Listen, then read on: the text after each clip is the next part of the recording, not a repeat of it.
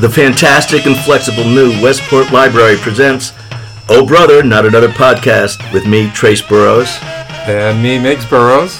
And our guest today is Mark Yerkew.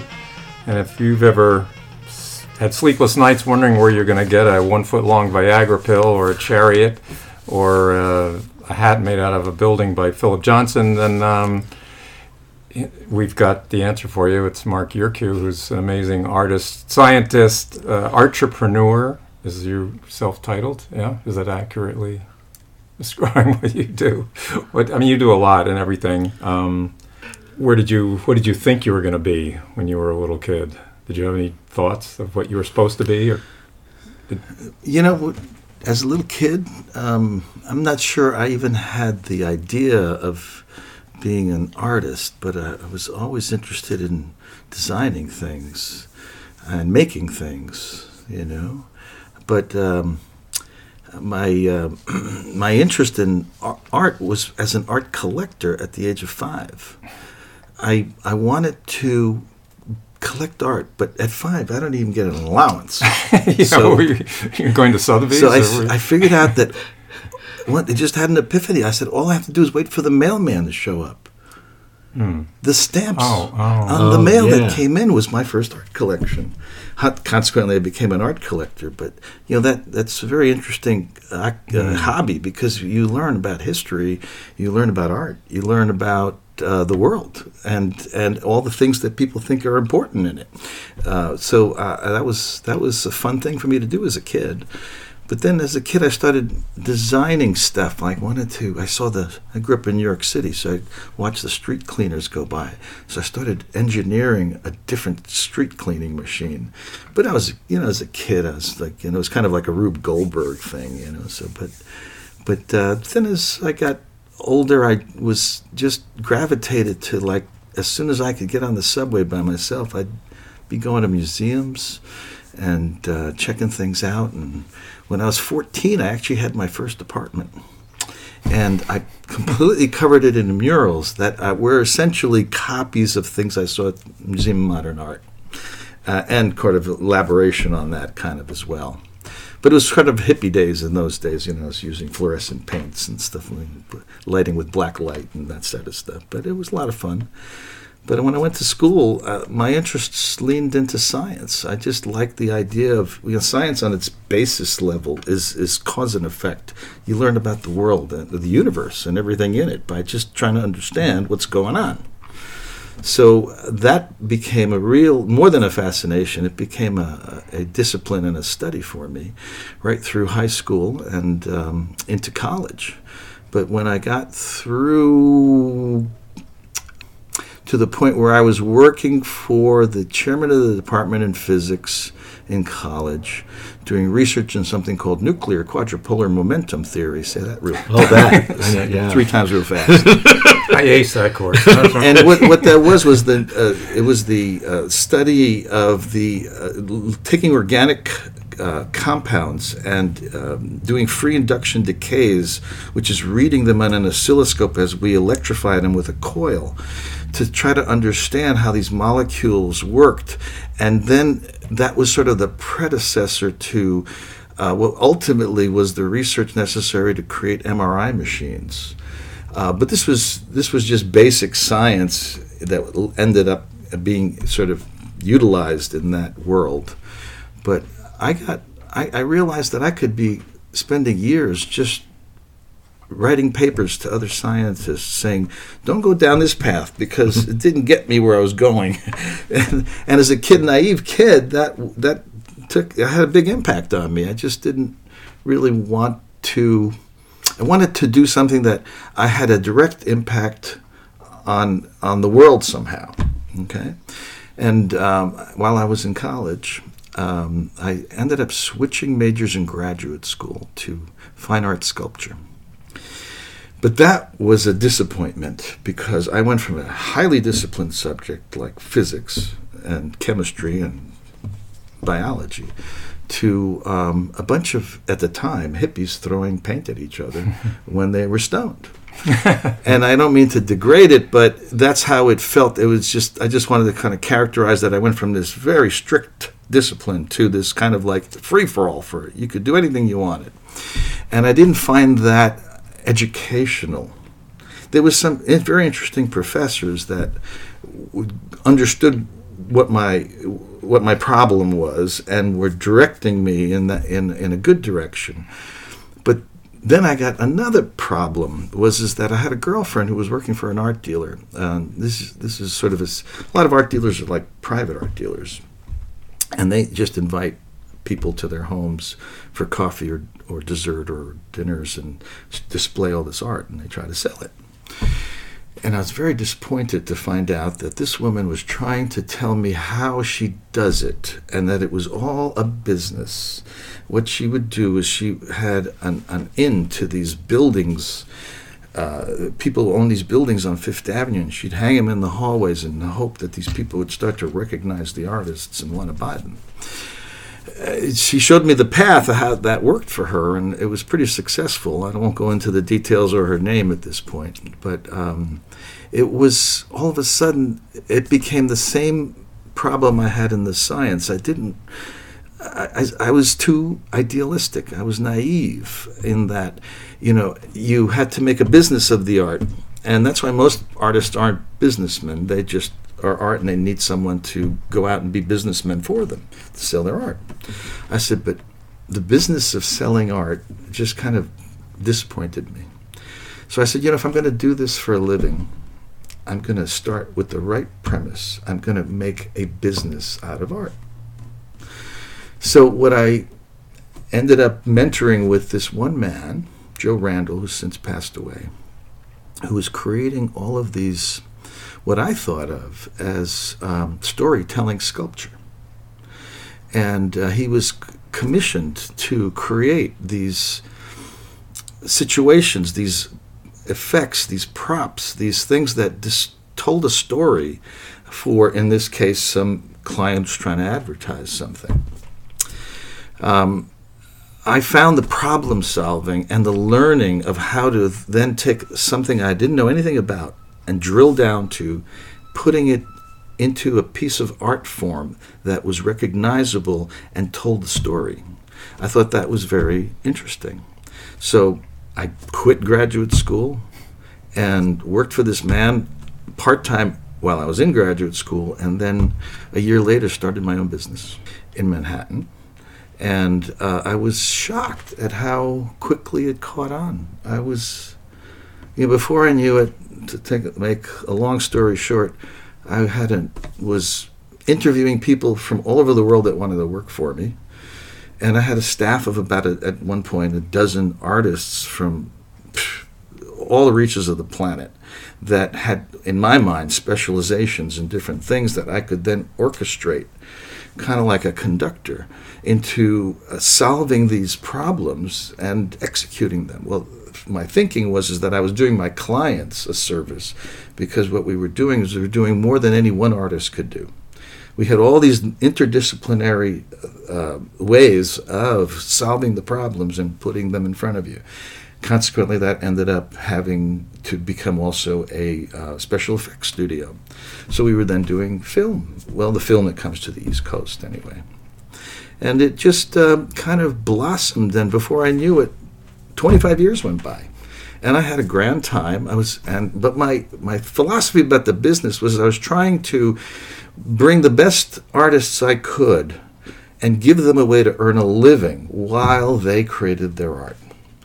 So that was the fun I was having with my business. I tried to give them the best life I could, and that was the point of the business to me, and was happy to, make sure that they could have a nice life and still do their art. So that was the rationale I had for not focusing on creating art of my own brand, but using all of my science skills, which essentially is problem solving, and all of my art skills to create these sculptural effects that told a story. So it felt like I created my own brand of art, and I didn't fall into the trap of being an artist that was subject to the whims of fad, the whims of an art dealer, that kind of thing, because I saw that happen over and over and over again. When the art dealer started telling me, I like this, I like that, but don't do any more of those, I said, I was a kid. Nah, that's not cool. That's not for me to do. So that's 25 years in a nutshell. Yeah. I just want to say your stuff is so diverse and cool looking, and I think some of the listeners should get a look at some of the stuff that you've done, because it is very unique. So I found this nice article on you at inkct.com, and there's a little search function at the top, put in Mark Yurkiw, YURKIW, and you'll see some of the stuff that you've done. Yeah, some just run down quickly, because you've done props for movies and magazines, right? Editorial. So I've covered every base there is where you can deliver a piece of art in any media, in any form, in any way, whether it be ethereal to concrete little props that said something. And this is all before the advent of 3D printing. I mean, you did. I don't. Well, maybe I do know why I'm fascinated by the Viagra pill. But why don't they do a close-up of a real Viagra pill? Why did you need I forget how big it is, a foot long? Well, that was, had to be 25, 30 years ago. Back then, you didn't have the digital abilities that you have now, where you could probably just illustrate in a 3D program with flawlessly a pill. Back then it was, photographers shooting large format, and they wanted this thing to be perfect, and they wanted to have the ability to light it with exterior lights to give it shape and form and whatnot. So something as simple as this pill became a project for the photographer, because they were trying to achieve something. They were trying to turn what would be otherwise a very kind of boring thing into something they felt that they created as a piece of photography that was shaded and modeled the way they wanted. So, and that the shadows would fall into the words if they were embossed in something or whatever. I mean, but those were, frankly, to me, boring props, but interesting ways of solving problems, challenges. So there's so many, from celebrities to corporations that you've worked for. I'm just picking one out that fascinates me, like Eddie Murphy. What did you do that involved? Oh, well, I'm trying to remember what studio that was for. But Eddie Murphy was making a new movie, and it was about... I learned later. I didn't even realize it then. It was about advertising, or was it the setting was an advertising agency. But what I was asked to do is that they came up with this one shot where the singer, my goodness, her name just went out of my head. She was going to come crashing down into the World Financial Center in a crate, and the crate splits open, and out of that she comes riding this chariot made out of Grace Jones. Thank you. She comes riding out of this box with 6 muscle-bound guys that she's whipping, and they're running around the atrium in the World Financial Center. Of course, this is all before September 11th happened. And that was kind of fun to do, because all of a sudden, the qualities that I enjoyed about doing stuff like that was we had to engineer what a chariot would feel like and how it would work.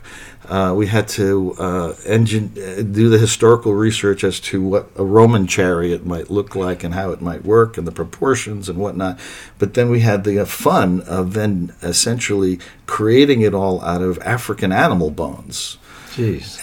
Except for the wheels, of course, and then adding all these sort of brutalistic elements, this sort of, things like exhaust pipes on it and stuff like that. So, but it was a blend of creating this kind of fantasy, and it all starts with her crashing into and out of this box onto the floor of the World Financial Center. And that was fun to do. It was, it solved a lot of problems and created an interesting prop.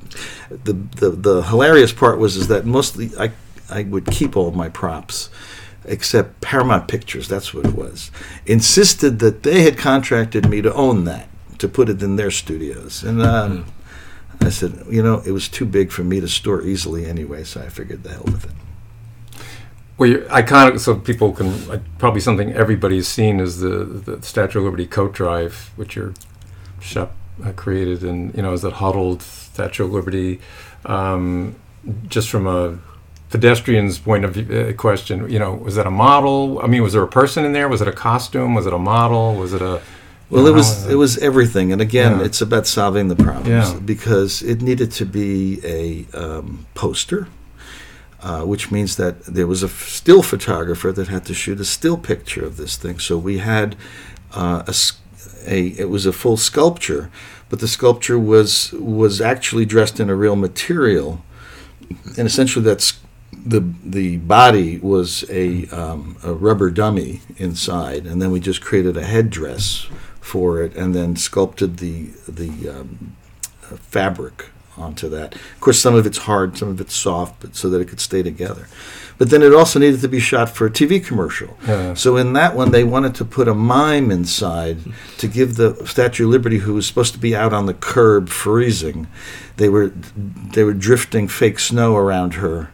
So the mime inside had to shudder. So it was a man, actually, who fit into this costume, essentially. So that was how it solved both problems at once. And, these things, I wanted to, I think I talked to you about it once before, which is why you bring it up. None of these things are solely created by one person. Everything from the ideas onto the execution required teams of people to execute. And I was very happy to be working with teams of people. It added to the creative process. Everybody had something and a reason to want to shape-shift it or be party to what made it special. And so all of these projects were just so much fun to have all these collaborations. I mean, even my team of artists, which most of the time felt like herding cats, that half of them didn't even speak English half the time. It was convincing them, because most artists think of themselves as, soul free people that only do what they do, and the world is supposed to understand them through their art. And my attitude was completely different. My attitude is more heads together can do things that no one person can do, can send this to a place that art can take on a whole nother proportion. So to me, that was the important part of getting all these people, and we'd have these morning meetings to discuss every job and who was going to lead that project, why, what their skill sets were, what other skill sets were needed to create this thing. And that, to me, became an integral part of what made the work so fascinating. I would get all this input from all these artists to every little thing we were doing, and there'd be discussions and arguments and whatnot, and then my job was to herd them all together and say, look guys, each one of you has identified what your role is here and what your contribution is. Now let's do something together that none of us one individually could do. So that was my fun with it at all times. What's that? Was that your phone? It's like a cornucopia of sounds. Technology. Well, speaking of, because you're somewhat, you don't call yourself that, but I think of a futurist, because you kind of compile tons of information and trends, and you sort of have a sense of where things are going. And any notions of where we're going, where technology's going, where the human race will... Well, it boils down... Interface with technology like years from now? Yeah, well, let's use technology as a tool and discuss it from that perspective. And let's backtrack a little bit, because I want to give you a fundamental position on this. I sincerely believe that all of this digital world that we're in, all this computerization, These are tools. And what are they tools for? They are tools for people's imagination. It gives them limitless ability to imagine their own futures and create things using all of these digital tools and interact with the entire rest of the world, even simultaneously. To me, this is every technological feat in my mind, but even pre-digital, was giving humanity something to work with. So even backtracking that one step back, what are we all here doing? We're all here imagining our own futures. And every time someone comes up with what seems like a new idea, and by the way, my mentor that I spent a year with said there was nothing new under the sun. But given that, each one of us wakes up every day and we imagine something. Even if it's just what our lunch is going to be, okay? If you use that as a tool, every time somebody puts forth a new idea out there, it intrigues the rest of humanity. And there are people that will follow that and create the solutions, even if they don't exist yet, to move things forward. And this is the tool here that in our lifetimes has the most impact on that. All of a sudden, anybody in the entire world can come up with an idea, put it on the internet, and hundreds, thousands of people can source the problems around creating whatever they imagined, and all of a sudden come up with solutions. Now you apply that to anything. Apply that to medicine. What do they call it? Crowdsourcing. This is just mind-boggling. The how this, in my mind, brings humanity together. It's an opportunity that we've never had before. This digital world is a way of, as one of my favorite ideas that another scientist had proposed is that your brain is nothing but a few billion cells that talk to one another. Now, he compared it to what this digital world is bringing to us. Imagine that all of your cell phones are connected. All of a sudden, like the cells in a brain, that are synapses that have electrical connections that think through things. You can imagine now broadcasting that on the planet, and everybody is getting that and thinking about it. But the utopian view of the internet before it came full bloom was that this was going to bring the world together. And it seems to have just allowed every nut job on the planet to have a voice that maybe they always had, but only with their uncle at Thanksgiving. And now, Okay, everything can be used for good and bad. Yeah. All right, that's number one. Number two is that all of these things can take on a life of their own. And, we have our dark side and we have our light side. Okay? And there's going to be fits and starts to all technologies. Think of the first car. Okay? Now, that clunker, would work when it wanted to, would stop when it didn't work anymore. And we slowly refined that to a machine now. I mean, frankly, my car is 2 years away from having historical plates. Why? Because it won't die. Yeah. But a Model T, which probably you could keep running, certainly evolved into something that's much more reliable, much more efficient, could take us farther, more comfortably, etc. So just like the internet, this all started in our lifetimes.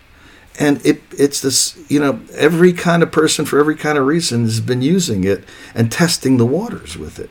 So these bad and good things will all occur. But over time, this will refine itself. And those people that want to use it for good things will use it for good things. Those people who want to use it for bad things will use it for bad things.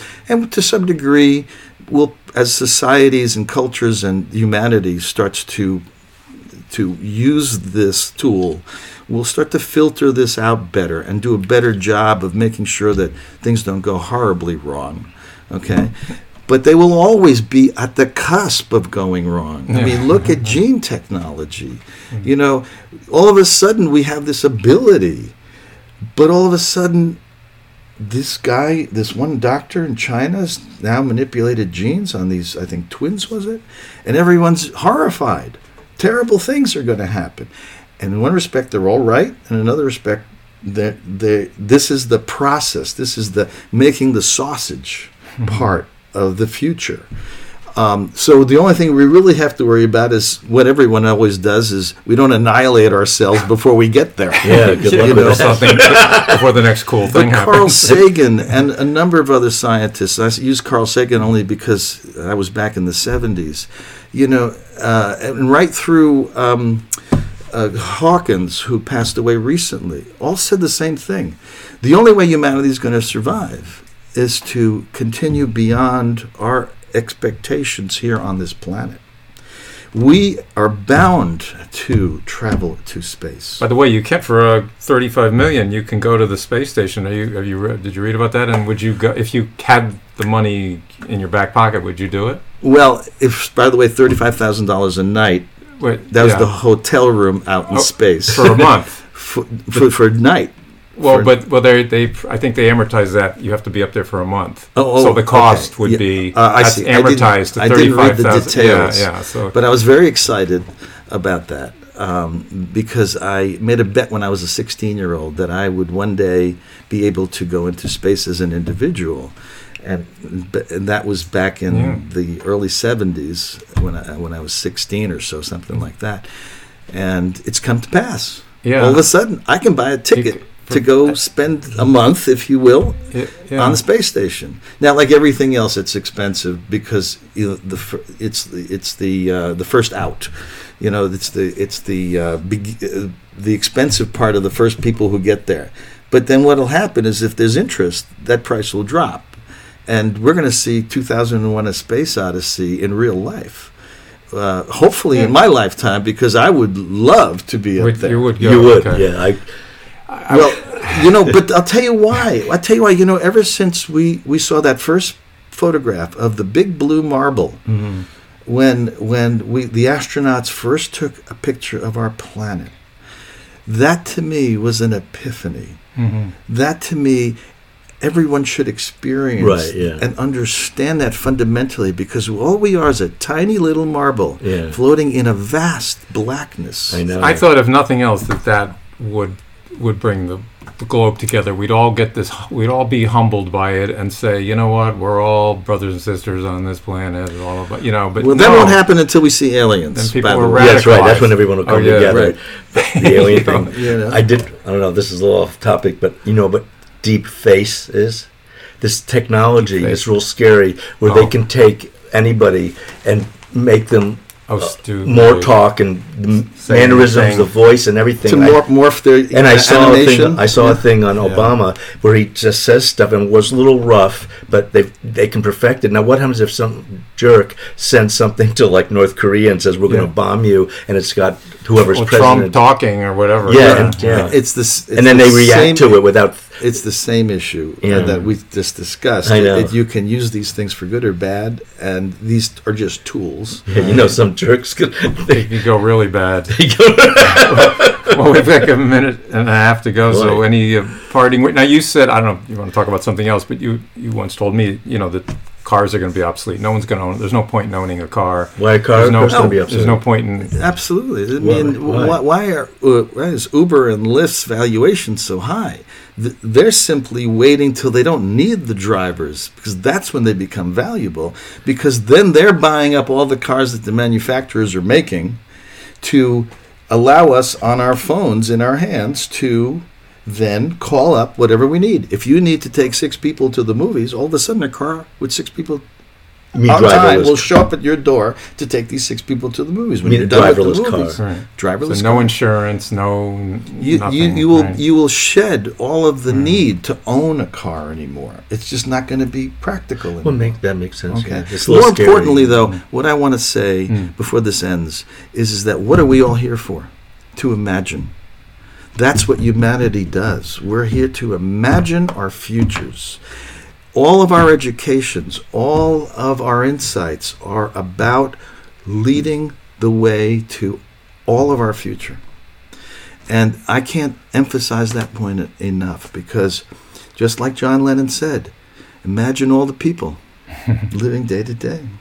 Yeah, I agree with all that. And that's what's important. I think the sad thing, there's a lot of people's imagination just goes as far as the next episode of the Kardashians. Yeah, okay. Oh, man, I know. Sorry for being so negative. No, thank you, Mark Yurkiw.